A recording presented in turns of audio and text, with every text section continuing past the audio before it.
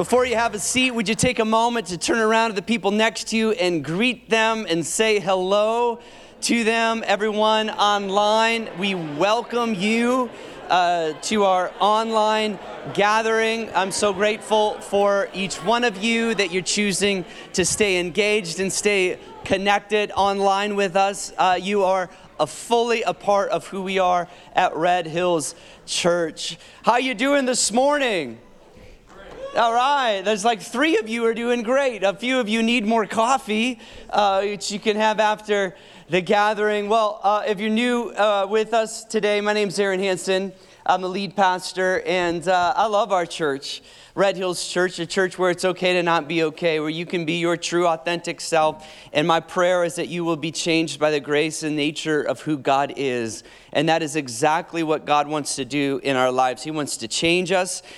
He wants to mold us. He wants to transform us into the person, the man and woman that God has designed you to be. So this morning we are continuing a series in the life of Moses, and it's called The Journey Home, Finding the Way Back to God.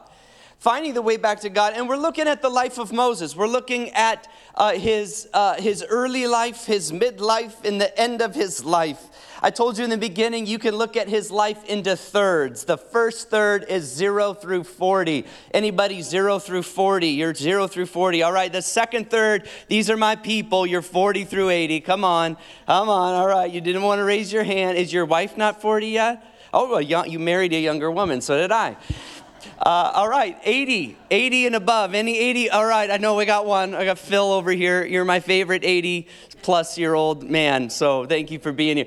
So Moses' life can be separated into thirds, and it's interesting because God does something unique in his life, in every stage, in every phase of his life, and all of it is about finding the way back to God. And this happens through the experiences in Egypt, and it happens through the healing in the desert. That's what happened in the desert. And it happens today as we read the narrative of the burning bush. And you can begin to turn in your Bibles to Exodus chapter 3. I want to share something that, a word that was spoken earlier this week, or this last week. Our staff, we went to a pastor's conference, a pastors and ministry conference in Beaverton, and there was about 1,000 people there, and it's just a time for us to receive and hear from the Lord and be filled up. And one of my friends who's the worship leader there, he gave this word, and I thought it was important to where we're going today, and I thought I want to share this word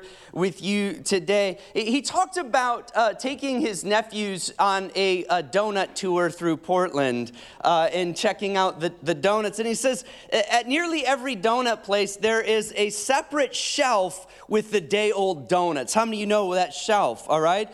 And every time it's tempting to buy the day-old donuts, but it's much better to buy the ones that are fresh. How many have ever bought day-old donuts? All right, a few of you. You only have to do it once, all right, because you're only saving like 30 cents a donut, so it isn't that great of a deal, 50 cents. But for some reason, we always have donuts at our church. I don't know why, but our dream team eats donuts all day long, and our middle school eats donuts, and our donuts are gone by the end of the morning. I mean, they're completely gone. Somebody eats all the donuts, but I guarantee if we bought day-old donuts, they wouldn't be gone, right? They wouldn't be gone, because there's something about eating things that are fresh. And his point was this, is that a lot of times we are eating stale bread. We are living in yesteryear of our experiences with God, and God wants to give you fresh bread. God wants to give you a fresh word. He wants to speak a fresh revelation to you. I know coming out of the season that we were in, that I've been in personally, that I desire and long for a word from God. And some of you have never received a word from God. Maybe your faith has always been an intellectual assent, like believing in a certain set of doctrines. If Christianity were only believing a certain set of doctrines, then I would be out. Christianity is a relationship with a holy, mighty God who loves you in a deep and profound way. And he wants to encounter you today. And I want you to think as I go through this narrative today, because Moses has the ultimate encounter with God. It's the moment of the burning bush, all right? The burning bush narrative in Exodus 3. And everything that we're reading so far in Exodus and the story of Moses is leading him to this point, to experience God in his fullness, in his glory, and his holiness. So Exodus 3, verse 1, we're going to read the first 10 verses of this. Now Moses was tending the flock of Jethro, his father-in-law, the priest of Midian. And he led the flock to the far side of the wilderness, and he came to Horeb, the mountain of God. There the angel of the Lord appeared to him in flames of fire from within a bush. Moses saw that though the bush was on fire, it did not burn up. So Moses thought, I will go over and see this strange sight, why the bush does not burn up. When the Lord saw that he had gone over to look, God called to him from within the bush, Moses, Moses. And Moses said, here I am. Do not come any closer, God said. Take off your sandals, for the place you are standing is holy ground. And then he said, I am the God of your father, the God of Abraham, the God of Isaac, the God of Jacob. And at this, Moses hid his face because he was afraid to look at God. And the Lord said, I have indeed seen the misery of my people in Egypt. I've heard them crying out because of their slave drivers, and I am concerned about their suffering. So I have come down to rescue them from the hand of the Egyptians and bring them up out of that land into a good and spacious land, a land flowing with milk and honey, the home of the Canaanites, the Hittites, the Amorites, the Perizzites, the Hivites, and the Jebusites. That's a lot of ites. And now the cry of the Israelites has reached me, and I have seen the way the Egyptians are oppressing them. So now go, I am sending you to Pharaoh to bring my people, the Israelites, out of Egypt. Here's what I want to do this morning. I want to take you through this narrative because I think this is one of the greatest interchanges between humans and God, this interaction and this exchange between God and man. And I want to use this as an opportunity for how we approach God and maybe how God speaks to us today. And so the first thing I want to point out, if you'd like to take notes, if you have your outline in front of you or the handout, I want you to circle the word tending the flocks. Tending the flock. I want you to underline that word or write that word down. Moses was a shepherd for Jethro. Now, tending the flocks is not a high and mighty position in ancient Israel or ancient Egypt. Tending the flocks is actually a lowly occupation, right? It's very mundane. You could say it's boring. You're by yourself, you're with a bunch of sheep, right? And this is your life, right? To tend the flocks. It's interesting, I ended last week that the desert place is a place of preparation and training for Moses, and oftentimes the seasons of the desert is a place of training for us. And the way God is doing that with Moses is tending the flocks, right? Because if you can lead sheep, then you can lead people. If you can nurture sheep and you can protect the flock, then you can nurture and you can protect people. You know, the shepherd becomes the theme throughout the narrative of Scripture, right? There is another person that was trained up shepherding and tending the flock. Who was it? David, right? When Samuel came to Jesse, he said, one of your sons is going to become king. And he put all the ones that mattered in his eyes in front of Samuel. And none of them measured up. He's like, is there anyone else? Yeah, there's this young one, David. He's not very tall. He's not very big. He's ruddy, right? He's not very attractive, right? This is why God says to Samuel, a man looks at the outer appearance, but I look at the heart, right?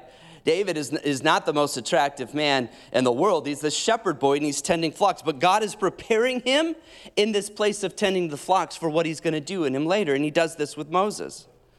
He does this with Moses, that God is preparing him. And so I don't want you to underestimate the mundane, average, ordinary, boring things that happen in your life that God might be preparing you for.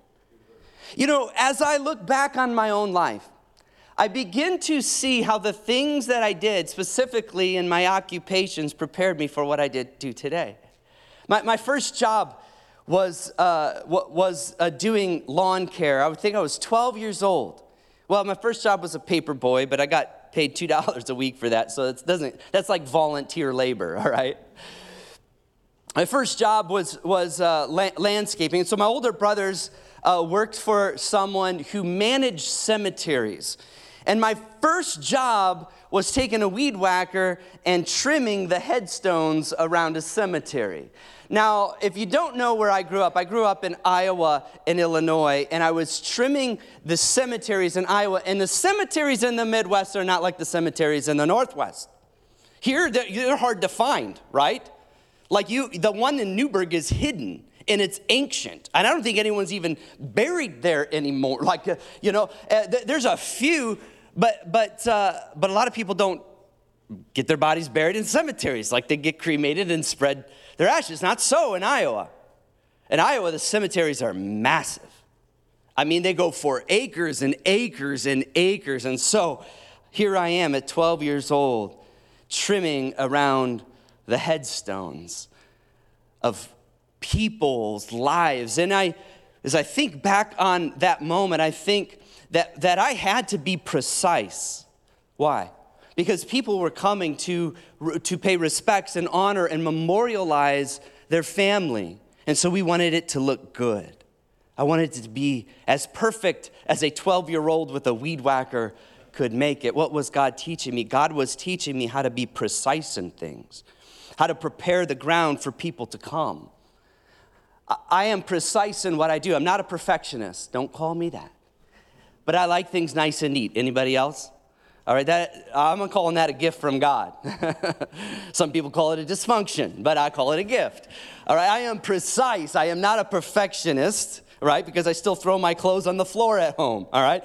But I am precise in the things that I do. The other job that I think helped me, and when I was 18-year-old, I became a waiter at a restaurant in town. I learned how to serve people. How many of you ever waited tables? I learned how to serve people. I learned how to apologize to people for getting things wrong. How many know the two hardest things for a guy to say is, I'm wrong and I'm sorry? Or I learned that early on. I've had to say it a lot in my life. I'm wrong and I'm sorry, right? Guys say it. I'm wrong and I'm See, there you go. It's hard. Some guys are like, I learned how to live through disappointment when a table of 10 didn't leave a tip, all right? I learned how to make up for my mistakes when I spilled an entire tray of glass, like of Diet Cokes on the table. I learned how to serve people, how to wait on people. The last job that I had that helped me prepare me for what I'm doing today is during college, I worked for a bank. I worked for a bank because they did tuition reimbursement. I thought I need some money for my school, and so I worked there. And I worked there for a few years, for 3 years, even after college. And I almost thought maybe this is my career path as I began to move up into the corporate office in Pasadena, California, and make more money. But I remember, what was God teaching me? God was teaching me how to deal with finances and how to deal with numbers. Today, we manage as a church a $1.2 million budget. They do not teach you how to do that in Bible college. All right, until I was a lead pastor, I never had more than $5,000 in my bank account, all right? They don't teach you those things. But that prepared me how to steward the resources that God has given us as a church. Are you with me? And if you look at our annual report and you look at our budget, you would be proud of our council and how we manage the resources God has given us. Do not underestimate what God is preparing you for in His kingdom, for His work. Even the ordinary, mundane things are preparation for what God is going to do in and through you. Someone came up to me last week, and they said, Pastor, I just want to offer my services to the church. He says, I do drywall repair, and I'm pretty good at it. I said, man, I could have used you 8 years ago when I came. And I love that because a lot of people don't see their skill set in their occupation as something that they can give and they can offer and they can serve their church, their family.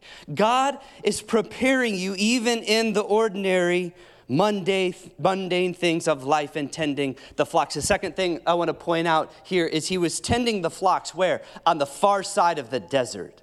Circle those words, the far side of the desert. A lot of people wonder, why was Moses on the far side?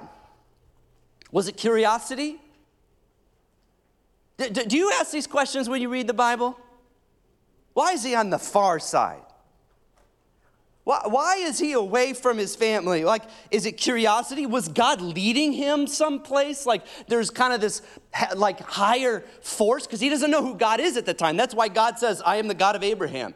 Right? He doesn't know who God is yet. He's for all intents and purposes, he's Egyptian in culture. Is it God kind of moving him? Is it because some people think, is it because his sheep need green grass? And so he's getting further and further and further out. You know what I think? Here's what I think. I think God is leading him out of his comfort zone to a place of uncomfort or discomfort. Here's why. Moses spent 40 years in Egypt, and at this age in the burning bush, he's 80 years old, right? He's in the prime of his life. He's 80. You're welcome. I said that just for you.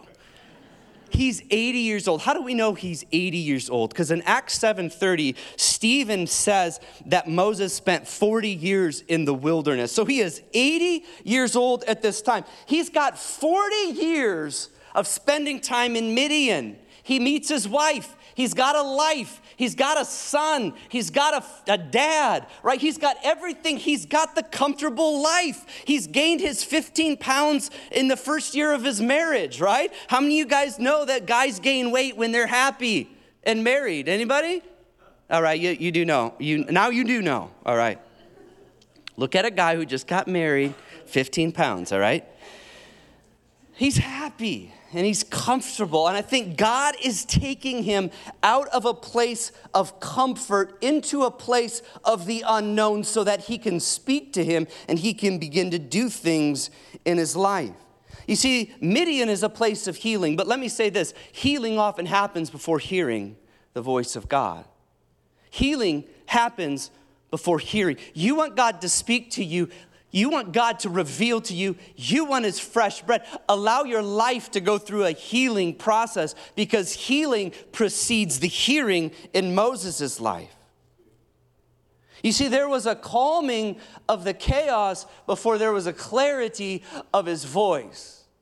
I don't know who I'm speaking to, but some of you, your life is so chaotic that you cannot discern the voice of God. And so Moses takes 40 years to settle down. I took 3 months off. Moses got 40 years. All right, that's my next sabbatical. It's going to be my 40-year Sabbath. He got 40 years. Why does God take him out of the comfortable situation, push him further in the desert? Because that's where growth happens. Spiritual growth in your life never happens in places of comfort. Never. Spiritual growth happens in places of discomfort, in places of pain. Spiritual growth doesn't happen when everything in your life is going well. Spiritual growth happens the most when everything in your life is a living hell. When things are going bad and you remain faithful to Jesus in that season and you allow him to speak to you and lead you out of that season. He's in the far side of the desert. He's in a place of discomfort, and he goes to Mount Horeb. This becomes Mount Sinai later. It's a place of many encounters that Moses has with God. And then it says this, that Moses sees this fire burning in the desert. And it says this, I think this is important. He says, he went to look. He looked over, and then he went. Right? I like the King James Version. It says this, that Moses turned aside. Moses was minding his own business. He had his own agenda. He was tending the flock.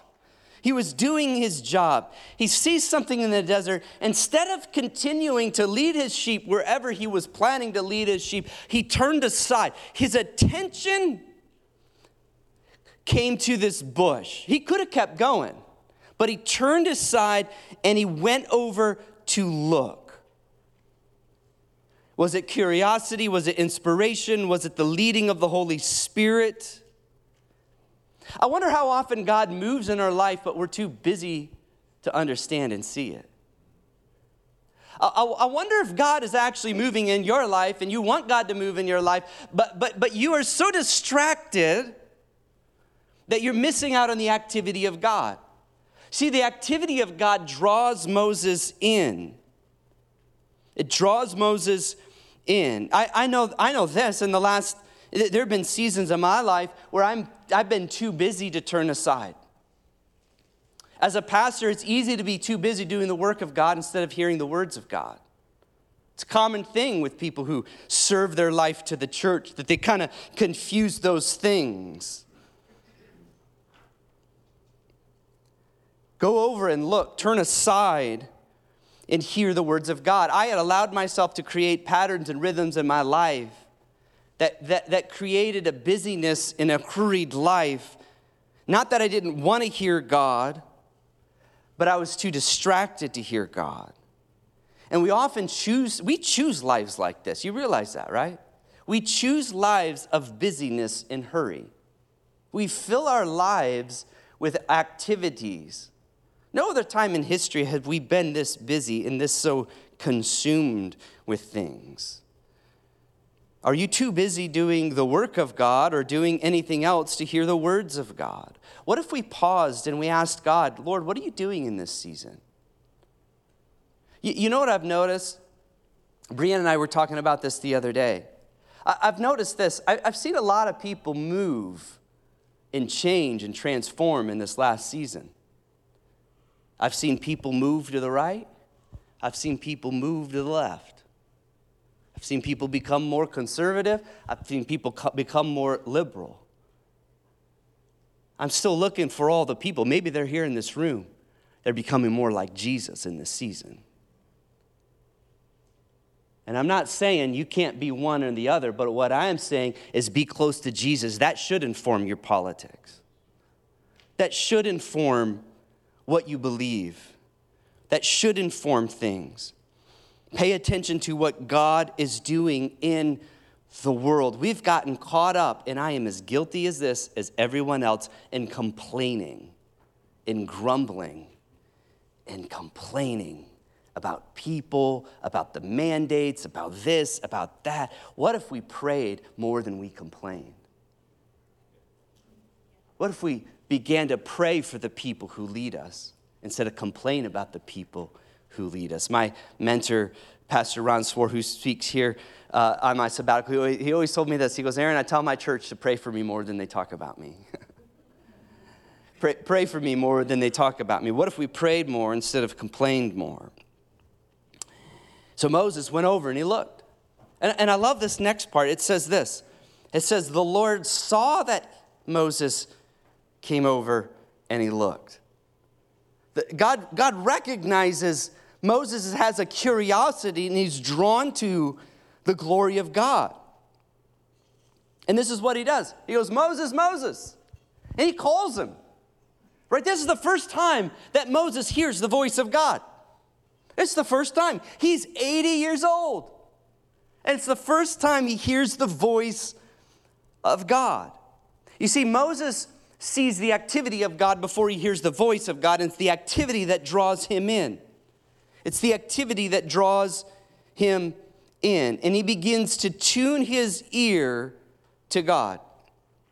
You see, hearing the voice of God is tuning into the station that God has. I take my kids to to school in Sherwood, and so every morning we drive over Rex Hill, and there's a place, we listen to the radio station. There's always a place between here and Sherwood where the radio gets fuzzy. Does anybody know what I'm talking about? And then you got to switch to a different station that's the same station, just a different tuning. You've got to turn that dial, or you've got to push that dial in order to get to the right station. Listen, I think we need to dial our hearts into the station that God is speaking on. A lot of times we want God to tune into our station, don't we? God, what do you mean by that? God, I just wish that you would come and affirm the things that I like and I believe. But we need to tune our hearts into God's station. We need to tune our hearts into the biblical narrative and God's truth in the Bible. And the problem with hearing God's voice today is there's so much information and so much stimulation, it's hard to know where to give our own attention to. We are constantly stimulated. There's information coming at us 1,000,000 miles an hour. It's hard to pay attention. You know, something that I've always wrestled with as a communicator is ever since I started as a junior high pastor, middle school pastor, people said, Aaron, you need to preach shorter sermons because people don't have long attention spans, right? Preach shorter sermons. People said that during COVID. Preach shorter sermons because people can't watch that long online. You know what I did? I just spoke faster. I took a 42-minute message and I preached it in 30, all right? Preach shorter, or do you know, it's why? Because we have short attention spans. I don't believe it, actually, because I can sit through a 2.5-hour movie if it's good, right?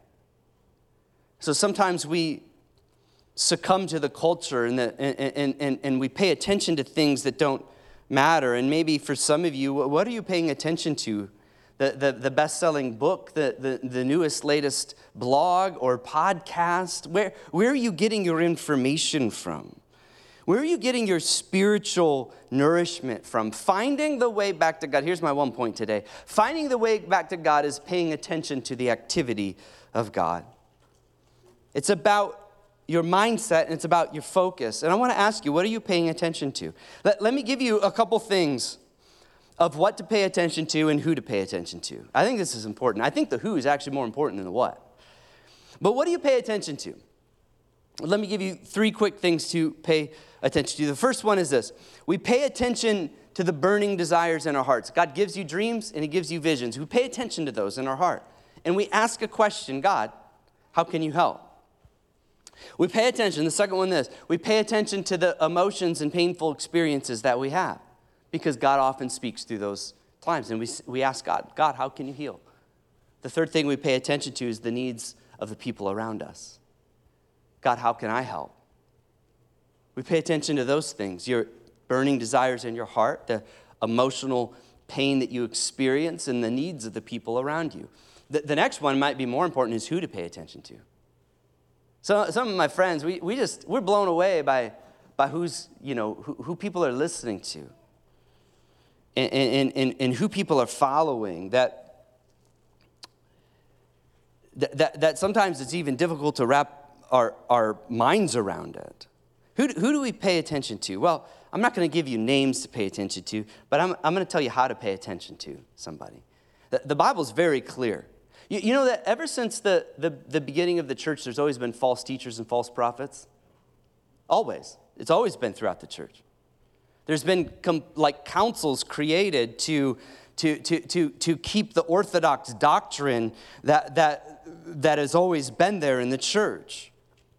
And so throughout history, there's always been false teachers. There's always been false doctrine. So how do you pay attention to these things, or how do we do this? 1 John 4:1 says, discern the spirit. Discern the spirits. I'll get it up on the screen. It says, dear friends, do not believe every spirit, but test the spirits to see whether they are from God. Because many false prophets have gone out into the world. And so we discern the spirit and we test the spirit. How do we discern the spirit? We do this. We test what people are saying against the word of God. It's pretty simple. I had a professor in Bible college, Pastor Larry Powers, one of the greatest professors. And I remember, it's the first time I'm a freshman, so it's my first year in school, and he's just, every class was a sermon. He was like one of the best expositional preachers that I'd ever heard at the time. And every class, we were weeping, and this is a college class, and we're taking notes, and it's so powerful. And I remember him saying something. He goes, I want you guys to do something. I want you to test what I say against the Word of God. I'd never heard anyone ever say that. I'd never heard a pastor say that. Certainly never heard a professor say that. I want you to test what I say against the Word of God. Who do we pay attention to? We discern the spirits by testing what people say against the Word of God. The litmus test for whether you listen to somebody is not whether their words resonate with you. Because there are some words in the Bible that do not resonate with me. They assault my pride, they point out my sin, and they get into the nitty-gritty of my life. I don't like them. But God does something in that place. Are you with me? What are you paying attention to? Moses pays attention. He turns aside. He walks towards the bush, and he hears the voice of God. Moses, Moses, and his words, the first words out of his mouth, here I am. I love that. How many prophets throughout the Bible, I think of Isaiah, has an encounter God, here I am. I think that's the right response to the voice of God in your life. Here I am. I'm available. I love that we just sang that song. I'm available, God. Here I am. I want you to use me. I want you to speak to me. I am available to you. If we look at the greatest voices in the Christian faith throughout history, they've been people who have said, here I am. They've been available. They're no different than you or I. The difference is they kept saying yes to God. Someone taught me early on in my walk, always say yes to the Lord. Say yes until God says no. Say yes until God says no. And this is exactly what Moses needs. He needs to hear the voice of God.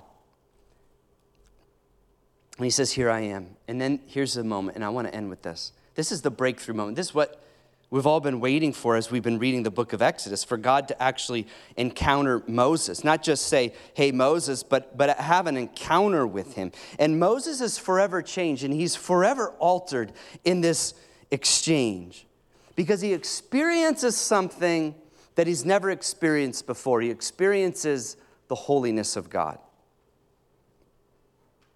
At this point, it's not tuning into some faint whisper. At this point, it's approaching the blazing glory of God. The fire of God out on the far side of the desert. And Moses needs this because what God is going to ask of him. I want to talk about the holiness of God for a moment. And I want to end with this. What does it mean? So Moses comes, he turns aside, and he goes, Moses, Moses, and Moses says, here I am. And he takes another step, and God says, don't come any closer. And take off your sandals. I want to talk about that. Don't come any closer and take off your sandals. It has to do with the holiness of God, because the ground you're standing on is holy. What does holiness actually mean? The word holy, the Hebrew word is the word kadesh, and it means two things. It means that which is separate, and it means that which is bright.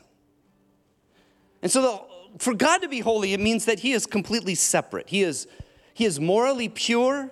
There is nothing like him. He is perfect in every way. There is no sin. There is no evil. There is no bad. He is everything that is good. He is wholly separate from all of humanity. He is above all. He is transcendent. He is above everything. He is separate, wholly different than humanity. And because of God's pure, holy nature, we might think this. We might think that God is unapproachable. Oh, he's just so perfect. And in a way, God is. He says, Moses, don't come any closer. Why? Because my holiness is it's not going to consume this bush because it has no sin in it, but it's going to consume you. So hold on. Before you come any closer, I want you to take off your sandals. I want you to take off your sandals. We might think that God's holiness is unapproachable, but the fact that holy means separate but also bright, there's an attractiveness to it. And so Moses is drawn to the attractiveness of the holiness of God. It's attractive, it's beautiful. You know, sometimes we call people who try to be perfect, we say, oh, they're holier than thou, and it's a negative thing. But the holiness of God is completely positive and beautiful and bright. There's two dimensions of God's holiness. It is the quintessential nature of God. It is who he is, it is what he is. He is holy. The second thing is this: humans, objects, places, people derive their holiness from being in proximity to God, from being close to God. And you can see this in where he says, take off your sandals. By the way, there's an entire book about humans being holy. It's called Leviticus. It says, be holy for I am holy. And God says, I want you to take off your sandals. Why does God ask Moses to take off his sandals? You ever think about that? Or you just read the text, right? Because the ground's holy. But why? But why? Some people think it's a sign of reverence between him and God. Oh, I'm in the presence. I'm just going to take and I'm going to bow down. Some people think it has to do with cleanness. Oh, my sandals are dirty. I must take them off before I go into the presence and the holiness of God. But I have a theory. You know what I think? I think God didn't want anything in the way. I think God wanted Moses to remove that 1 inch of leather so his feet could touch the holiness and the holy ground, so that he could experience God, so that there was no separation between him and God. Moses, before you come closer, I want you to take off your sandals because I want you to experience me, and I want you to feel my presence, and I want you to know what it's like to be holy while being in close proximity to me. And I think there are times and seasons in our life where metaphorically we need to take off the sandals, because there is a separation between you and God, and we need to remove those so we can experience the holiness and the perfection of who God is. I want you to stand with me as we close. I'm going to ask the worship band to come up. We're going to sing a song and end with a song.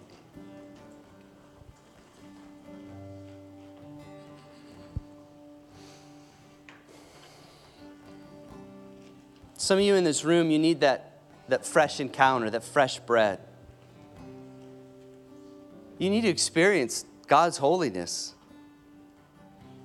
God's beauty, God's transcendence. And you've been in a season of the desert, and you need God to speak, and you need God to move. And he's been maybe silent in your life.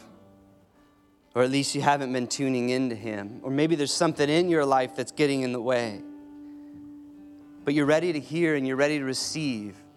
And you're ready to experience the holiness of God. Would you bow your heads and close your eyes? I just want to ask you in this room, if that's you, if you're a place where you just want to encounter God today, you want to take your relationship to another level.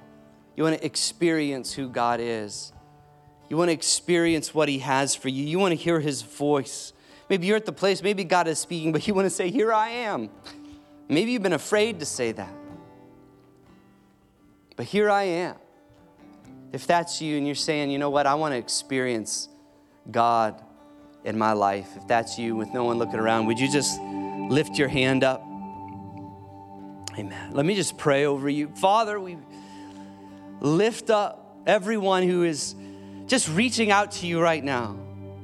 And God, I pray that they take off their sandals to encounter and experience your holiness. And it is your holiness that makes us holy. It doesn't make us better than anyone else. It makes us more like you, God, and like your Son, Jesus Christ.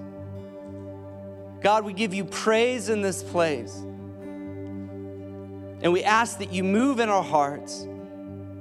We love you, Lord, and we praise your name. And everyone said, amen.